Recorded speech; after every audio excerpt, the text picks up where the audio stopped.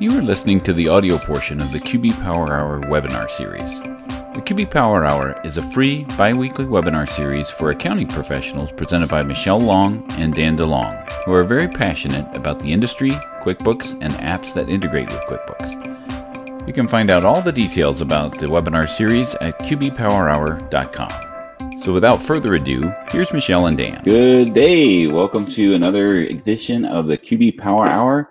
I'm Dan DeLong, and we have a special guest with us today, along with Michelle Long.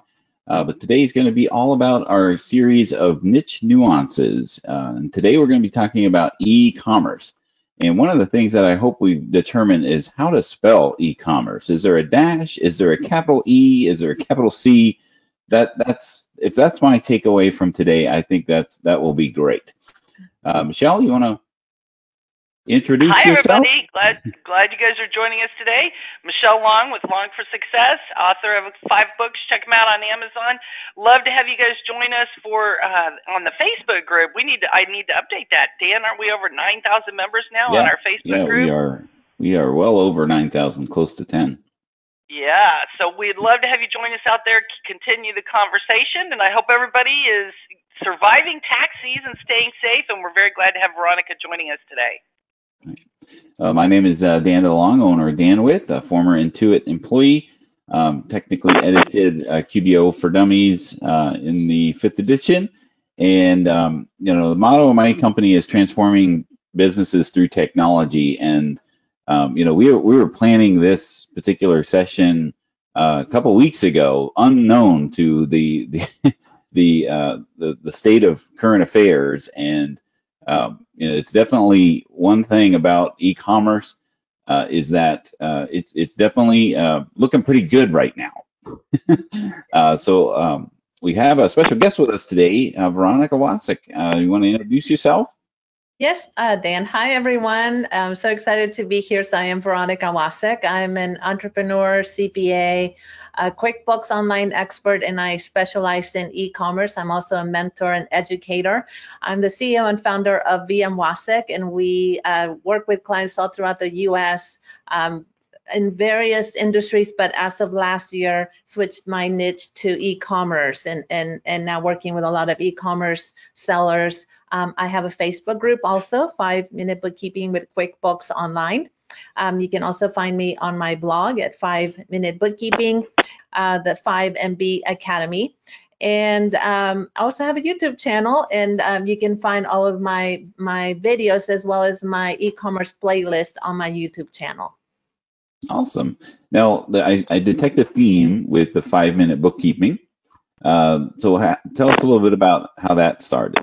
People have a different opinion of what 5-minute bookkeeping means to them, but the way it started was that many years ago when I had my business for maybe a year or two, I was working with a client and training her on QuickBooks Desktop and showing her what she was going to do her own books.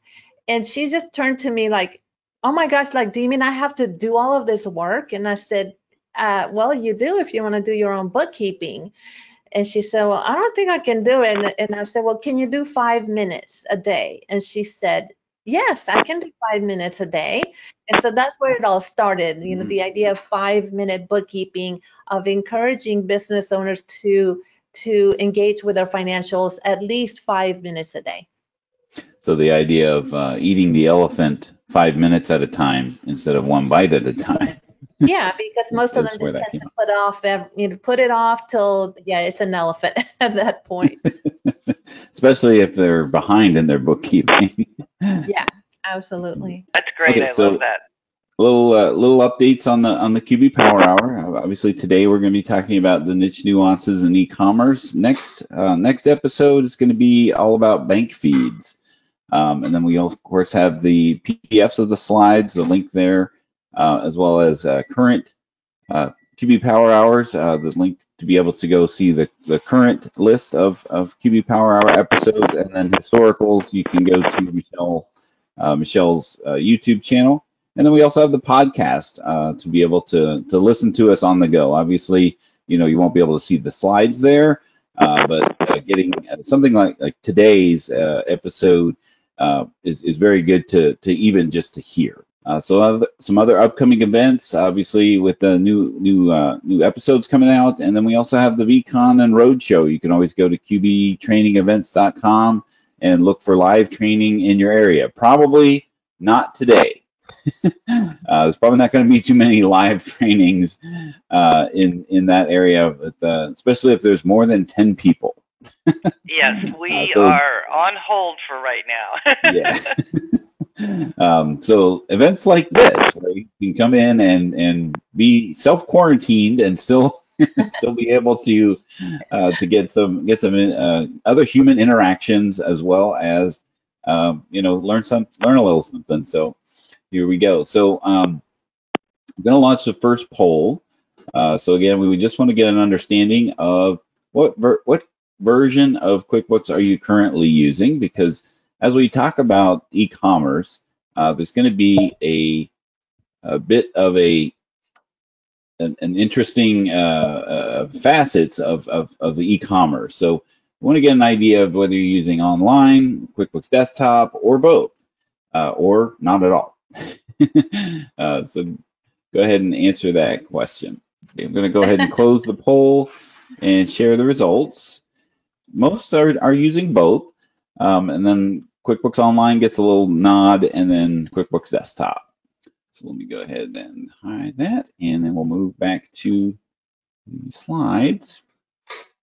Okay, so our agenda today with e-commerce niche nuances, I will talk about sales channels, payment processors, integrations, being able to connect whatever you're selling, whatever platform you're selling on, into your bookkeeping, and then inventory, cost of goods sold, and then sales tax. So these are all elephants. Speaking of elephants, these are big things that I know, from my perspective of when I worked at Intuit, a lot of people shied away from these areas. So not only is it one of them, it's like the big four of the things that people really shied away. So I applaud Veronica for jumping into this niche and being able to tackle it. So first thing we need to know about e-commerce is that you have sales channels and you have payment processors. And if you think about it from the standpoint of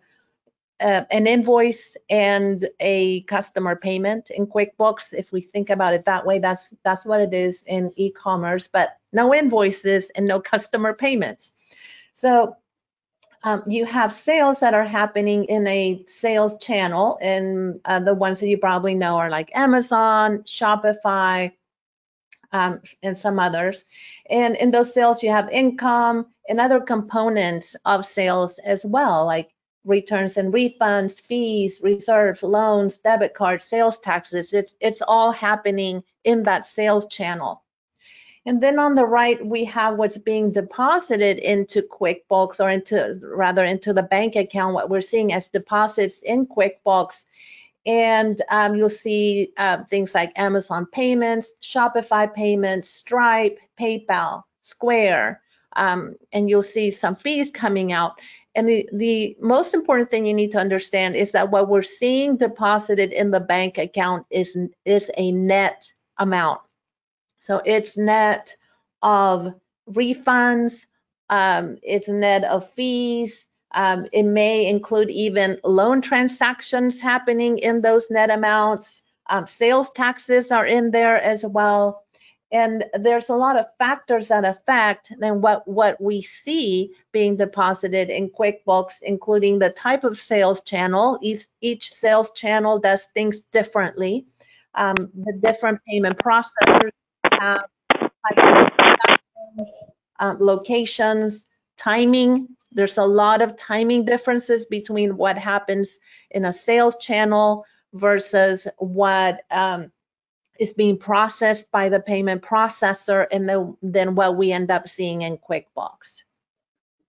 Now, is that pretty universal with the net deposit for all of them, or there's some payment processors that will do gross and then take out their fees, or is that just pretty much standard for all online payment processors? It's fairly standard, at least for all the ones that I have worked with, to then see just net amounts being deposited in the bank account. Gotcha. All right, thanks. So the next important thing you need to know is, because most people then say, well, okay, if this all of this is happening in this sales channel, can't I just integrate that sales channel with QuickBooks? And well, you can, and there are a lot of integrations. If you go to apps.com and look up some, you'll find these apps. These are what's labeled as e-commerce apps. And you'll see that there's a lot of them. So then how do you choose? Because there's a lot. Well, there's some guidelines that I've learned from other people that I have found also to be best practices. And also just keep in mind that an integration doesn't mean that things are going to, as I like to say, automatically going to be done in QuickBooks, because there are different types of integrations and they're doing different things. And also the app developers are not accountants for the most part. And so they're really doing more of a data dump, in my opinion, in many cases. And so we have to be careful. So the things that what are the things that we want to avoid in these apps? Sending detailed transactions into QuickBooks Online, especially for big sellers. You do not need 1,000 transactions a day going into QuickBooks, because at some point it'll slow everything down and you don't need to see those details. You want to see, and I'll summarize, I guess, the knowing that yes, is sort of the same thing on both sides here, but we want to see fees broken out in QuickBooks. So we want to see those fees that are then being broken out and being brought into QuickBooks. We want to be able to reconcile the amounts that are being deposited in QuickBooks with the amounts being processed by the sales channel or being sold on, the amounts being processed by the payment processor or being sold through that sales channel.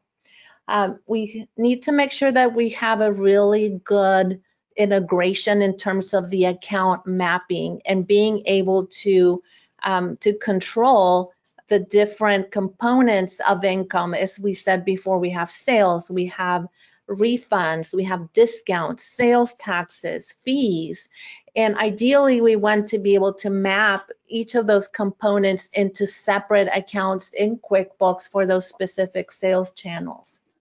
When you talk about summarized totals in QuickBooks, how much detail do you ultimately expect to get in QuickBooks? As far as like the different, depending if it's clothing, for example, do you want to have shoes versus shirts versus pants, or different departments broken down, or is that something you look for, or is it really just what you handle that in the selling platform as far as getting that detail or gleaning those insights? Yeah, normally you're handling that in the selling platform.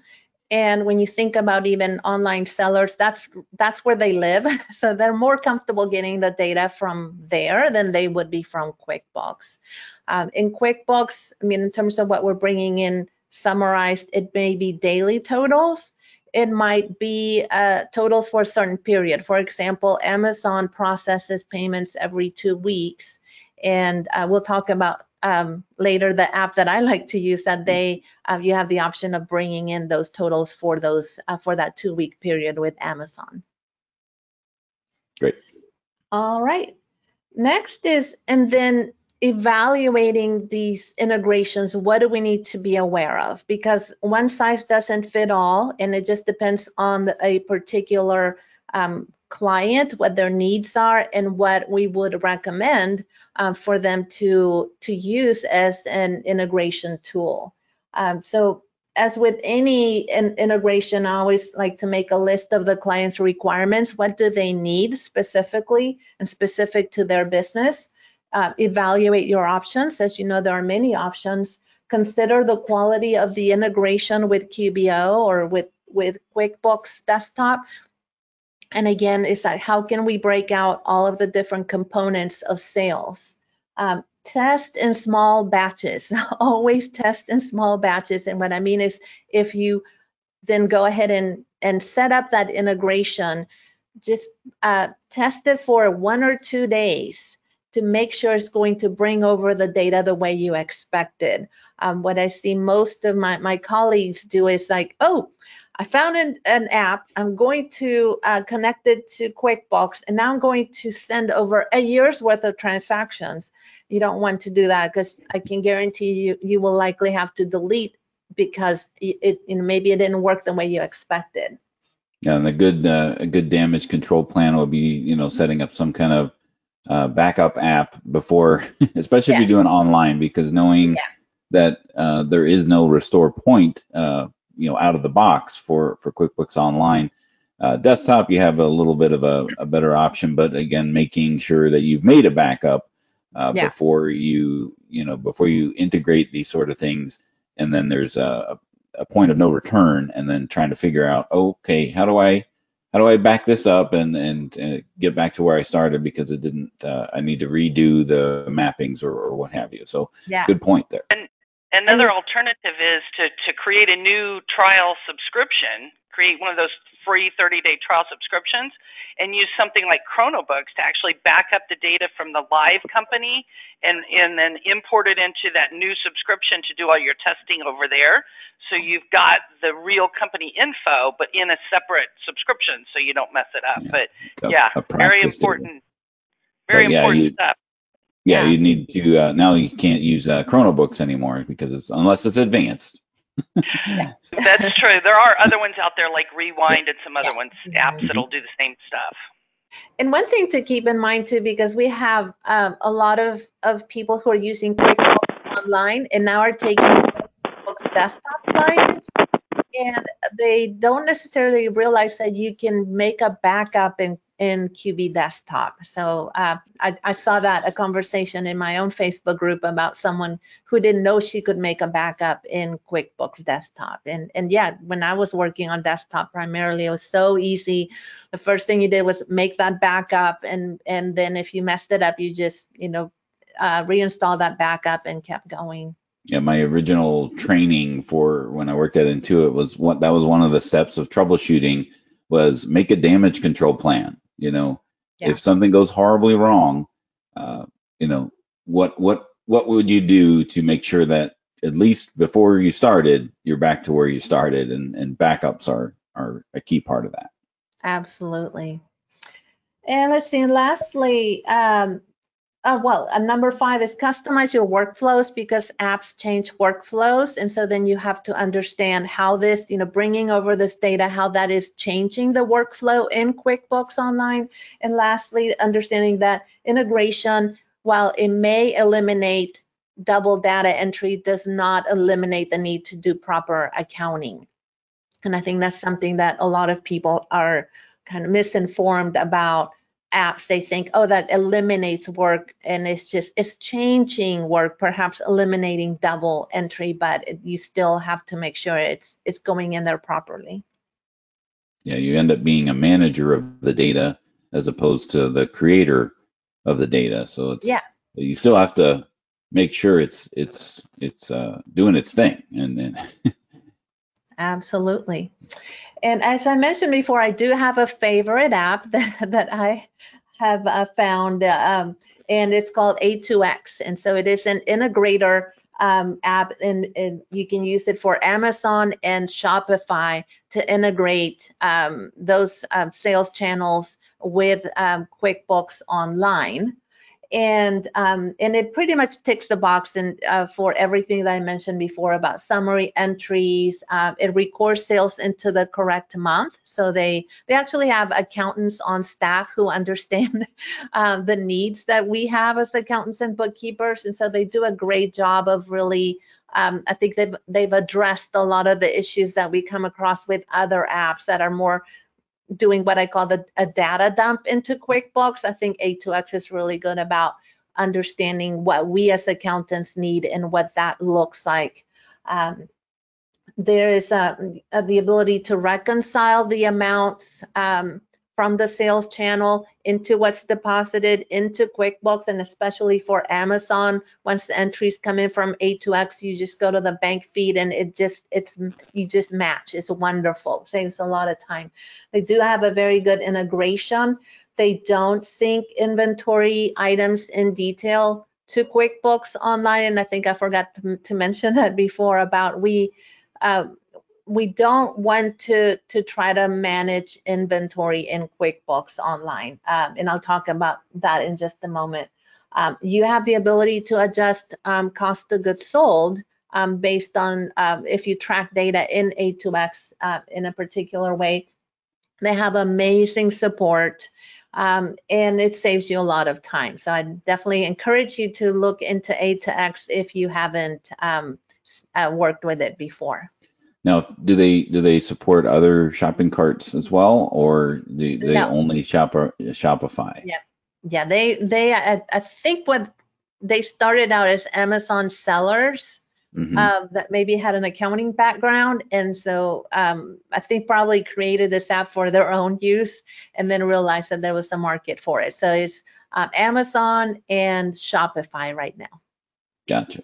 Yeah, so that's an important thing to kind of step back and find out what the client's needs are, and then one, if they're willing to modify what they're currently doing to make things simple, based on your comfort level as far as what you can support them with is a good it's a good part of the conversation, and then if they do need, inventory synchronization because they have a brick and mortar store and a web store as well, then they might be looking at something else in between, that their QuickBooks. So maybe a point of sale software or something like that does synchronize inventory, because if they're selling things out of their store online, they need to know, their inventory levels as well. So, that's all part of the discovery process, right? When you're talking to your client, what's best for you, and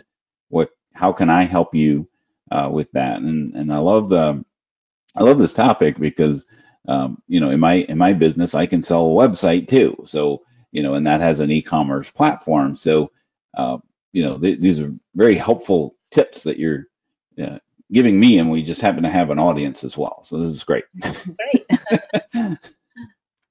All right, so let's talk about inventory and cost of goods sold, because you're right, Dan. I think e-commerce has all the components of everything that we run away from. And in fact, I was running away from e-commerce for a long time because I don't want to deal with it. It's so technical. But at the same time, I've always dealt with technical topics, and expertise is really what I think the cornerstone of my business and my positioning is being an expert in certain areas, so that I can be that sought after expert. And so yes, e-commerce has a lot of nuances, a lot of complexity. So one of those we haven't even talked about shipping. Yeah. And so one of those is inventory and cost of goods sold. So what we need to know here is that we want to, for the most part, avoid tracking inventory items. And you'll see that I'm mentioning QuickBooks Online a lot because that's primarily what I specialize in.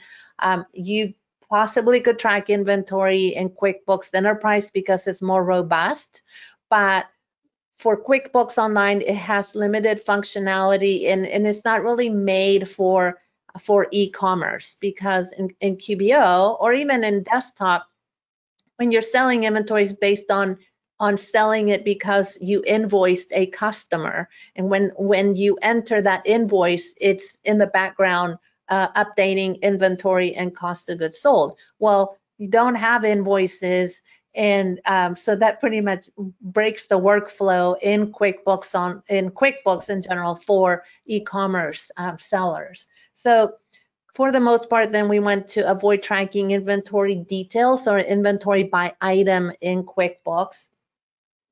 And so then what are your options? So one is for those very small sellers then I encourage them to at least track their inventory on a spreadsheet. And at the very least, we talk about tracking inventory once a year for tax purposes. And for them, again, if they're very, very small, maybe under $100,000 in sales, maybe they do this on the side. It's not their full-time business, then they find that easy to do.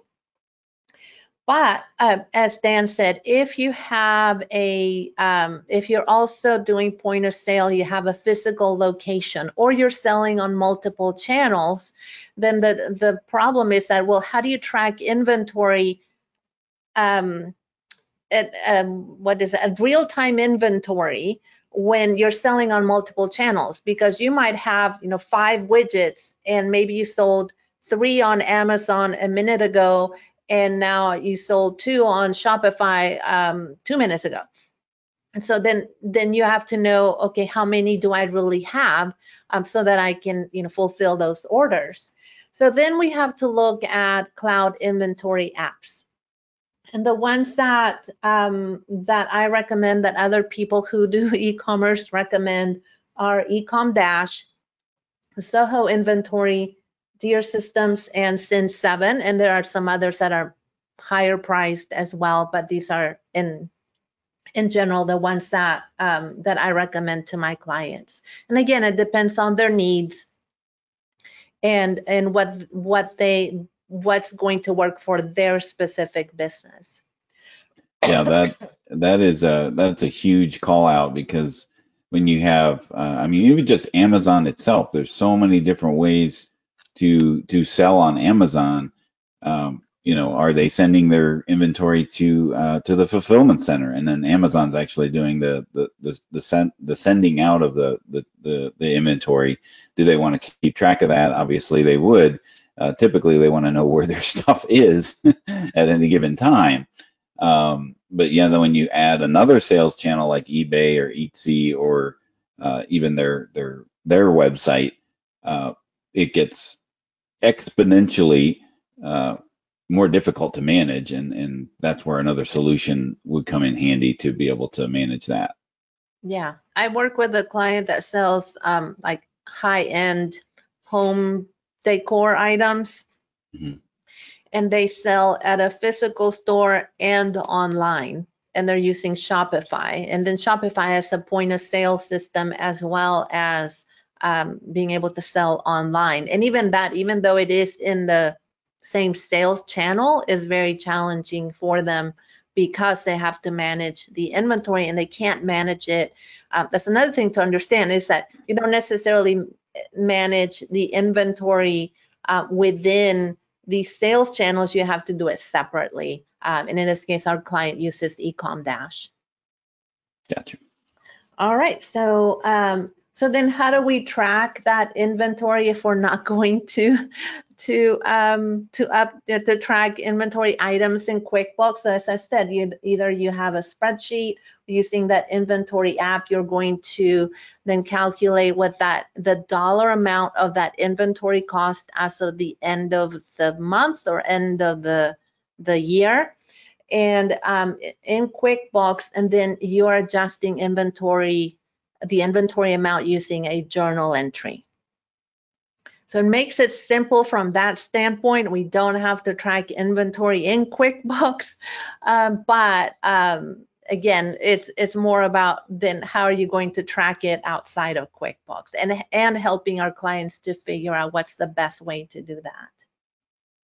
So with most of what you're referring to, the customer is going to be living in their e-commerce app, for lack of a better word, and then like you as the bookkeeper would be living in QuickBooks and making those behind the scenes adjustments.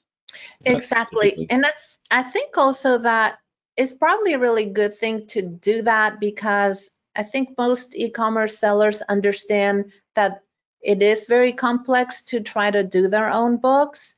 And they also know that if they do their financials based on just what's being deposited in QuickBooks, they're not getting a true picture of their profitability, and especially with Amazon, because Amazon has so many fees. And so I think it really encourages that relationship with my e-commerce clients of not just the support and value that I bring, but also what they see in QuickBooks is helping them really get a clear picture of their profits instead of them trying to get in there and trying to work on their bookkeeping, which I think when I look at other clients in other industries, that's more their mindset is they're trying to do their own books instead of trying to see how profitable they are. Awesome. I think next we have another poll. So We do. all right. So yeah, how many e-commerce clients do you currently have? None, 1 to 2, 3 to 5, or more than that? One of the questions that came up is, I don't know if we're going to be talking about this today or have enough time, is about the purchase side of how purchasing works when e-commerce is involved. Do you want to maybe address that? Yes, I mean, I can do it very quickly. Do you want me to talk about that now while they're doing their poll? Yeah, if you, Okay. I didn't know if we had a slide devoted for purchasing or. We don't, but when I was talking about the apps to track inventory, they're also apps that are where you do all of the inventory management, including the purchasing. So then you've got purchase orders, the inventory receipts, all of that is then being managed in those cloud inventory apps. So hopefully I answer that person's question, but yeah, so it is much, aside from just tracking inventory, you're doing the whole purchase management in those apps. Yeah, same kind of thing of what we were talking about before, where management, they're going to live in the e-commerce side of things. That's where they're going to do the ins and outs of the daily activity, and then the QuickBooks side of things is really just the landing, the foundation of that business. Yeah. Let's share the results. All right, so most people either have 1 or 2 clients or none at all. And then we have some other folks that are in this niche, like you, Veronica. Okay, so moving back to where we left off.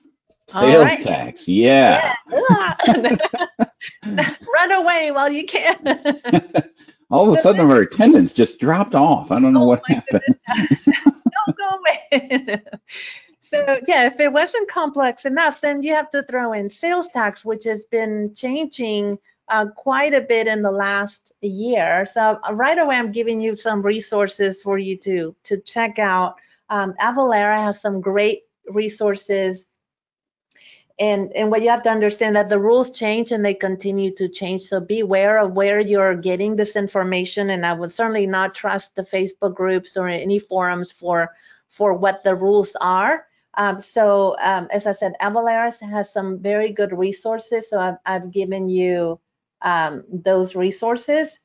And also understand that each state has specific rules. I mean, I sometimes get questions from people of like, I'm in the state of California and I need to know how to do blah, blah, blah. And like, okay, I'm in Texas. I don't really know, but I would look it up. I would contact that state. I would make sure that I understood what was required, and definitely don't assume. And most of all, if you don't know, even after you've looked up the rules for that state, I would contact that state's Department of Revenue to make sure that I'm following exactly what they want me to do. Also look out for local rules. So counties, municipalities have different rules as well. Yeah, I used to have a friend who worked at the Arizona Department of Revenue, and I just asked her, how many, different municipalities, because everything came into the state office, and then she would then, divvy it up by municipalities, and she said there's 500 different municipalities just in the state of Arizona that have different rules about, what's taxable, where it's taxable, Yeah. that sort of thing. And when you talked about, okay, you do talk about Nexus a little bit more. So let's that segues right into my next question about what is a Nexus? Because I have a Yes. street here. I have a street here up the road that's called Nexus, and that's Oh. not what we're talking about. Yeah, so nexus, which is an odd word that doesn't come up except I think in this case, the definition is the level of connection between a taxing jurisdiction such as a state and an entity such as a business. So it's just that what level of connection does a business have with a state, for example. And in the past, it used to be easy because it was just physical presence. If you had a physical presence in that state or that county or municipality, then you had to collect and remit sales taxes. So that was easy enough.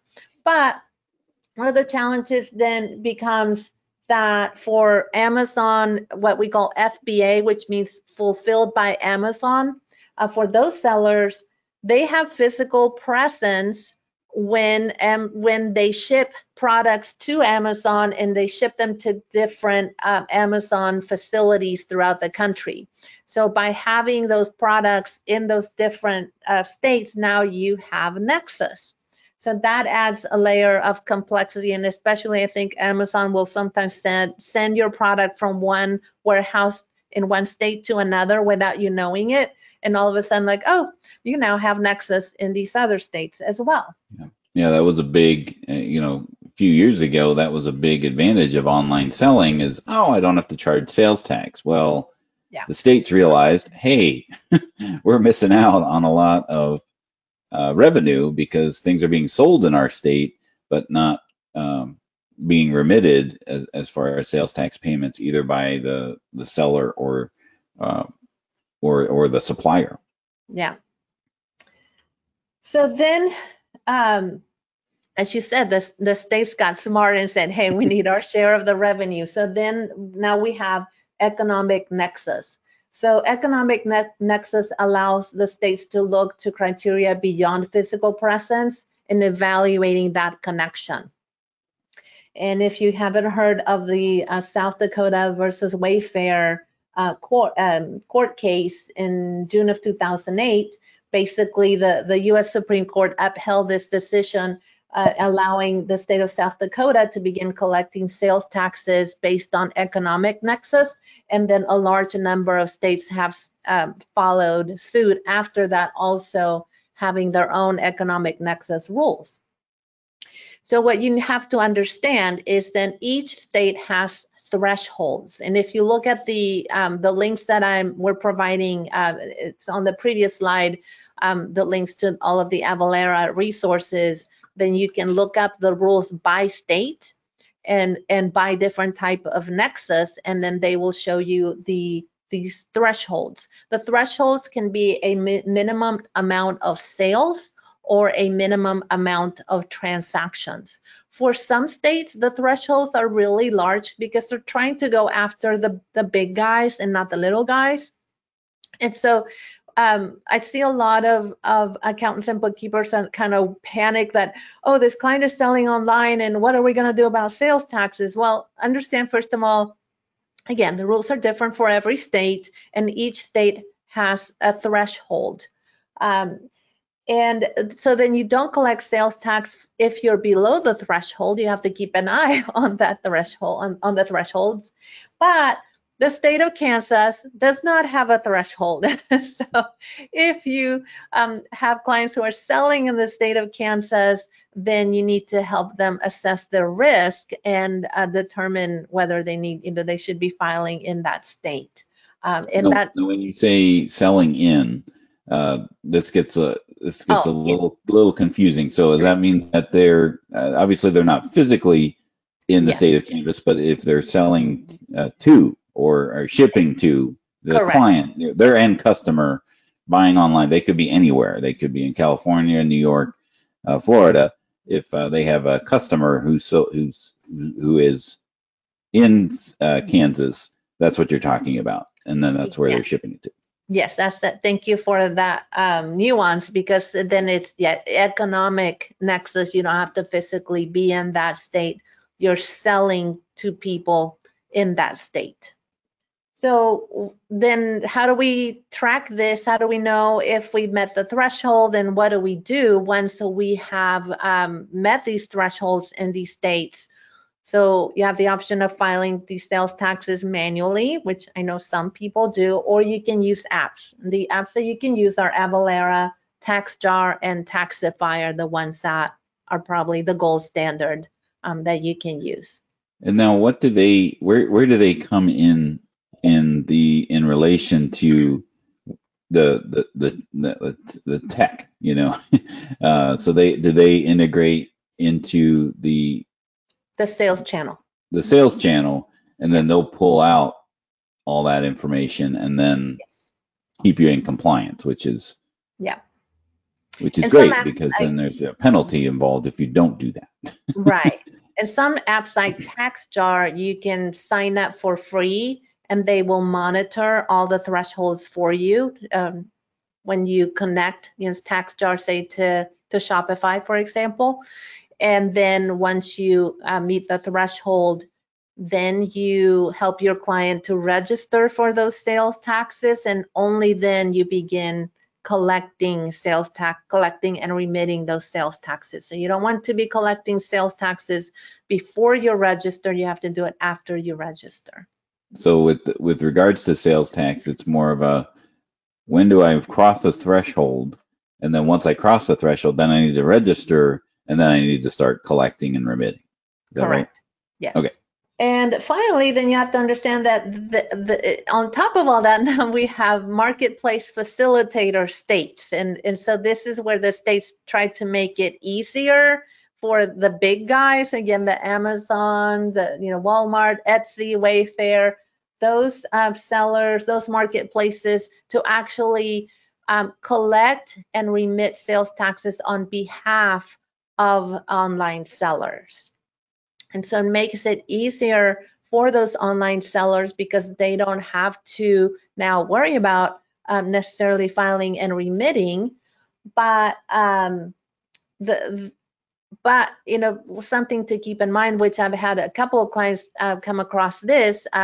Some of these rules went into effect in October of last year, and some of my clients were still paying sales taxes even after Amazon started collecting and paying sales taxes on their behalf. So now that we've done their books, we found that they actually overpaid their sales taxes. So they're so worried about being in compliance, they don't realize that, like, oh, Amazon's already collecting this for me and I don't have to. So a lot of opportunities, I think, to help clients be in compliance, to help clients to save money if they're overpaying their taxes, and help them to really feel more confident in what they're doing, because they're actually really scared of all of these rules, and because they are very complex. Great. All right, and on to the next poll. Okay, yeah. So our next poll is, which of all the things that we've shown here today, what seems to be the most challenging to set up or use? So inventory, sales tax, the integrations piece, or choosing an online sales platform. So a couple of flagged questions that we had coming in that we could maybe address. So what do you find is the best inventory app for clients who use QBO with a storefront? So that's a lot of nuances right in the question. Yeah, so if they have a storefront, Lightspeed is one that you might look at, because it's really it's actually, I think, made for a point of sale storefront type business, and then they have added functionality for also selling online. That's cool. Now the automated sales tax in QBO, the new sales tax center, is that compatible with third-party apps that do the invoicing or the sales? Not to my knowledge, and that it might depend on each app, but basically once you're using these third-party sales tax apps, you're managing your sales tax in those apps, filing the sales taxes through those apps, and so you're just recording a sales tax liability in QuickBooks, and then when you make the payment, you're relieving that liability. So Gotcha. you're not using the sales tax center at that point. So just like with inventory, you're not managing the sales tax component of that you're just really handling the accounting piece of that. Correct. Yeah. So in some ways, if you think about it, some aspects of e-commerce are easier to do from an accounting standpoint, because we're not having to mess with the inventory center in QuickBooks or the sales tax center in QuickBooks. And then you have other things that are more complex to deal with. Yeah. So, I mean, again, what we had talked about before about who lives where, you as the bookkeeper would live in QBO, and you're really focused on the bookkeeping piece of that. These niche or these specific workflows are going to be handled in the different apps that you manage. And there's a couple questions about TaxJar. Do they pay the sales tax for you? I know that Avalara has a variety of different sales tax services that they offer. One is determining your nexus, and then there's another where they actually keep you in compliance. I assume TaxJar does the same. Actually don't know specifically, so I might have to look into that, but I think they all offer some level of, beyond just tracking the sales tax, but I would have to look. Yeah, I saw a demonstration of Avalara, and I was surprised to know that there's 5 different services that they offer when it comes to sales tax. I thought it was just, okay, we'll pay your sales tax and collect that for you. Yeah, and there are some services too, and I think one that I didn't mention that's called LumaTax that will actually do an assessment, so a risk assessment, and essentially look at all of the different states in which a seller has any sort of nexus, and then determine whether they have to actually registering them, and helping them manage the sales tax as well. Yeah, and all of those sales tax apps, I mean, they're great resources. Just if you don't even use them, they have a lot of free resources to keep you aware of what the rules are, what rules have changed, and then at least give you an idea of, okay, maybe we need to add this on. Yeah. So again, it's like when I was talking about assessing and different apps as far as connecting QBO and your sales channels, it's all the same for any app of assessing the client's needs, understanding what they really need, what's specific to their business, finding a solution for them, testing, and implementing. Gotcha. So as far as the poll results, it was pretty split between what was most challenging. Integrations did take the lead there, and that is a big part of that. But to your point, Veronica, if you have those kind of needs, and then you find a favorite that really works for you, and then you get more experience in that particular one, then it's not like a curveball when someone new comes in and they have 5 sales channels or something like that. You have a better point of reference. Yeah, and one thing to think about is that, and what I plan to do, I'm just still, I feel like I'm still new in this niche because I switched to this niche last year, and I'm still learning a lot. But I would probably then end up choosing perhaps a particular sales channel, and even a specific, like say, I'm going to specialize only on clients that use TaxJar or only on clients that use Ecom Dash, and to narrow down that niche even more, because then that would allow me to be like really, really good and knowledgeable in those specific apps. There are people that only specialize in Amazon sellers. I happen to like people who sell on Shopify. So You just never know. You have to be open, I think, in this niche there's a lot of complexity, a lot of variety, and then probably narrow it down further, or even to specific types of sellers. Mm-hmm. Yeah, that's a good point. I mean, my web solution offering really only works with WebGility, so that has kind of guided me as far as what apps I want to specialize in, because I have a way to get that, and then there's an app to do that. So our last, I think we're just going to wrap up here. I mean, we're coming in for a landing. Yes. Hopefully we didn't overwhelm everyone. Right, because we could talk about it for days and hours.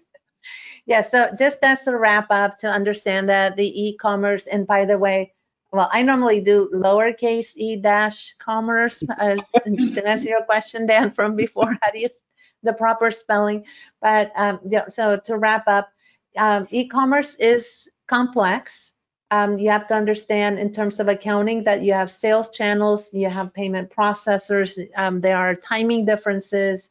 The different apps can make it very complex, as well as inventory and cost of goods sold and how you manage that, how you track it, and sales taxes, as we just talked. However, in that complexity, you have opportunities to become an advisor to your clients, especially when it comes to app integrations. And as we talked about, choosing the right apps for them, helping them integrate those apps, streamlining their systems and processes, especially once you have some these sellers that are selling in multiple channels. They can put together some very clunky processes. And as I talked about the client that sells these high-end home decor items, that boy, it was just amazing what they were attempting to do, and obviously seeing it wasn't working for them, and then helping them streamline what they're doing. Helping clients with their inventory management, the purchasing cycle, inventory cycle, helping them also to understand what they need to do, because many of them don't know, as well as managing, customizing, streamlining that. And even helping clients set up their accounting structure. What are the accounts that they need in their chart of accounts to properly do e-commerce accounting? What else, or managing inventory? Okay, how do you adjust inventory?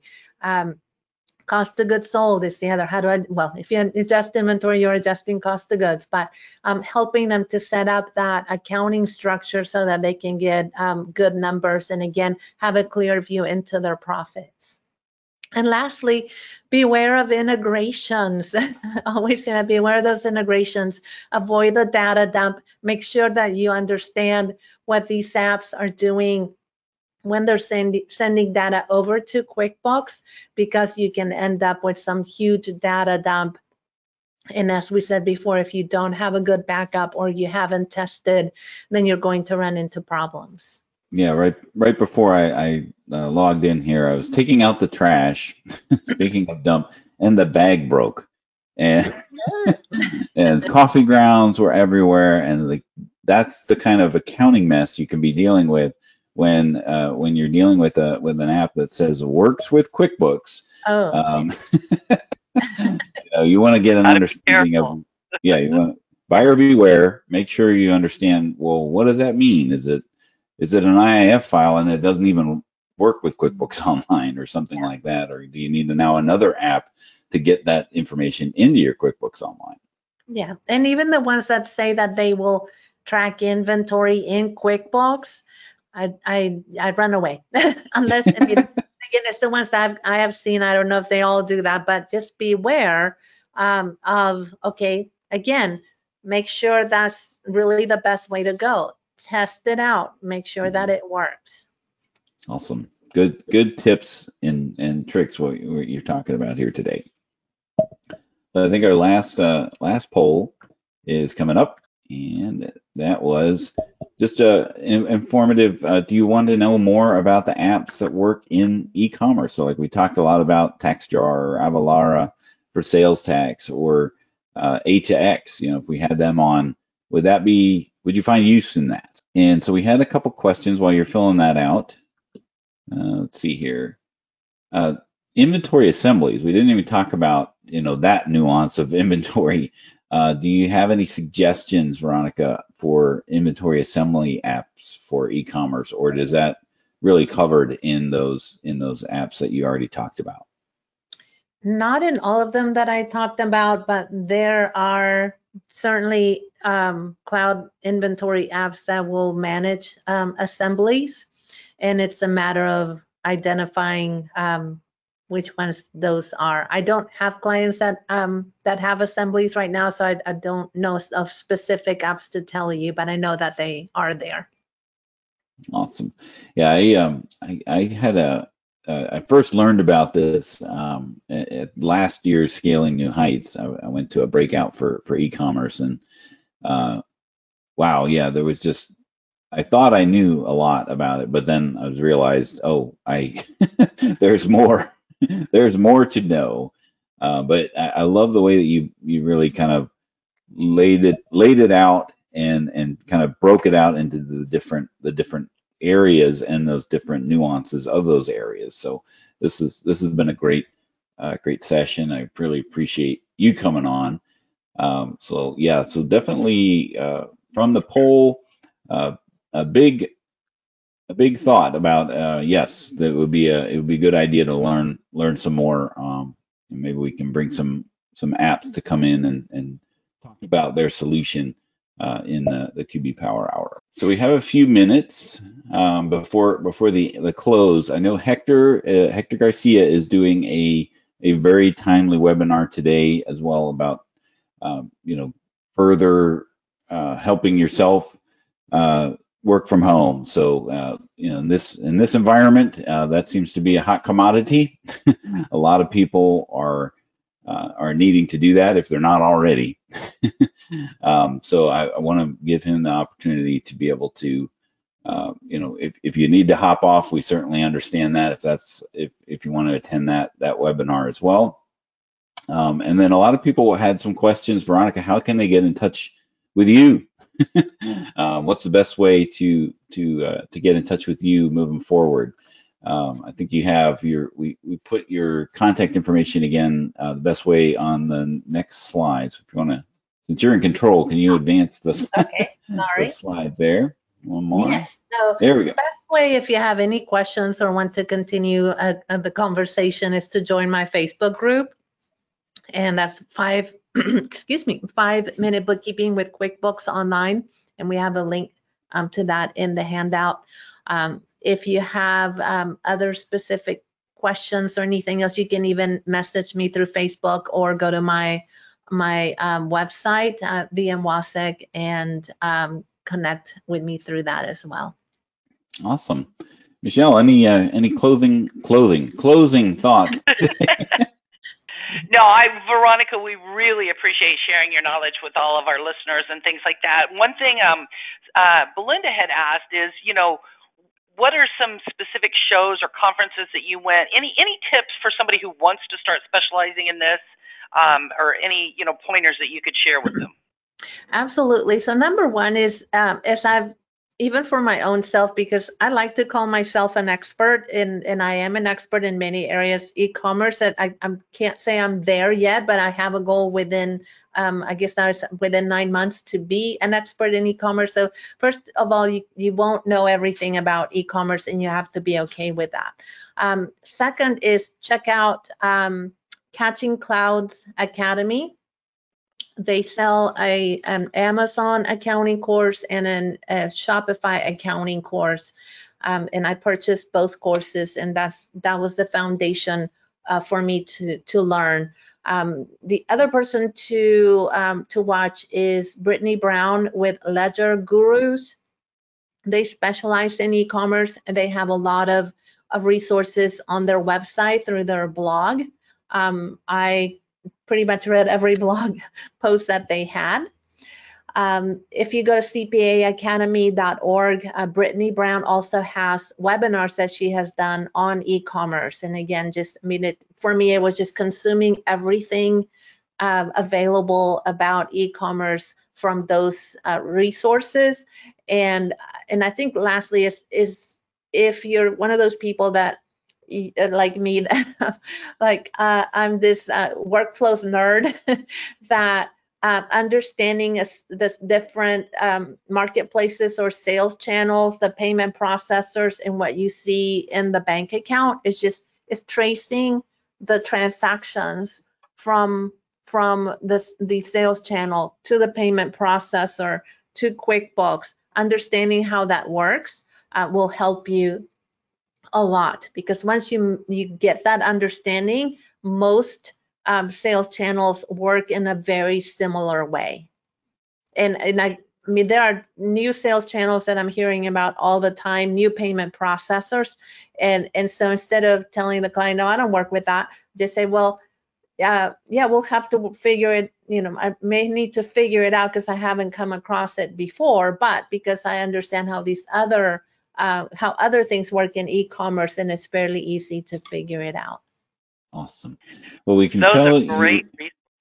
Yeah, and of course, sales tax, all the resources that I gave you, check those out as well. And also in my YouTube channel, I'm continuing to put out videos about e-commerce. So I have a playlist specific to e-commerce, and check that out as well.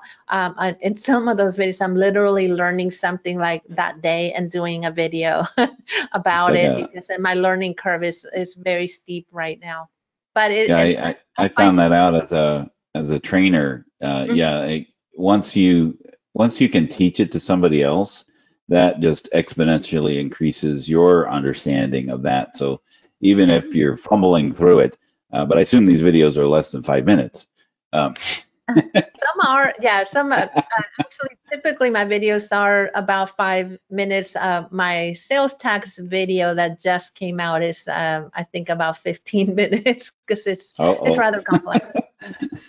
Right.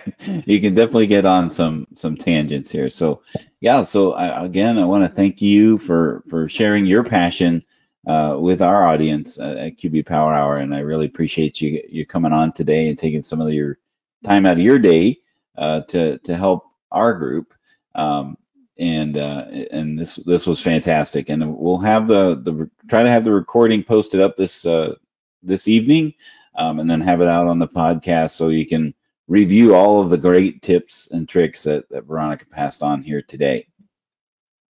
So thanks again. Thank you, Veronica. Thank you.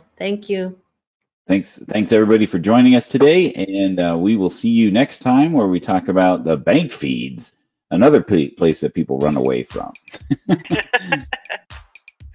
Have a great day. Thank you all. Everybody stay safe and healthy. Thanks, everybody. Bye-bye. We hope you enjoyed listening to the QB Power Hour podcast. If you have any questions, feel free to ask them in our Facebook group. You can find those resources and much more at qbpowerhour.com.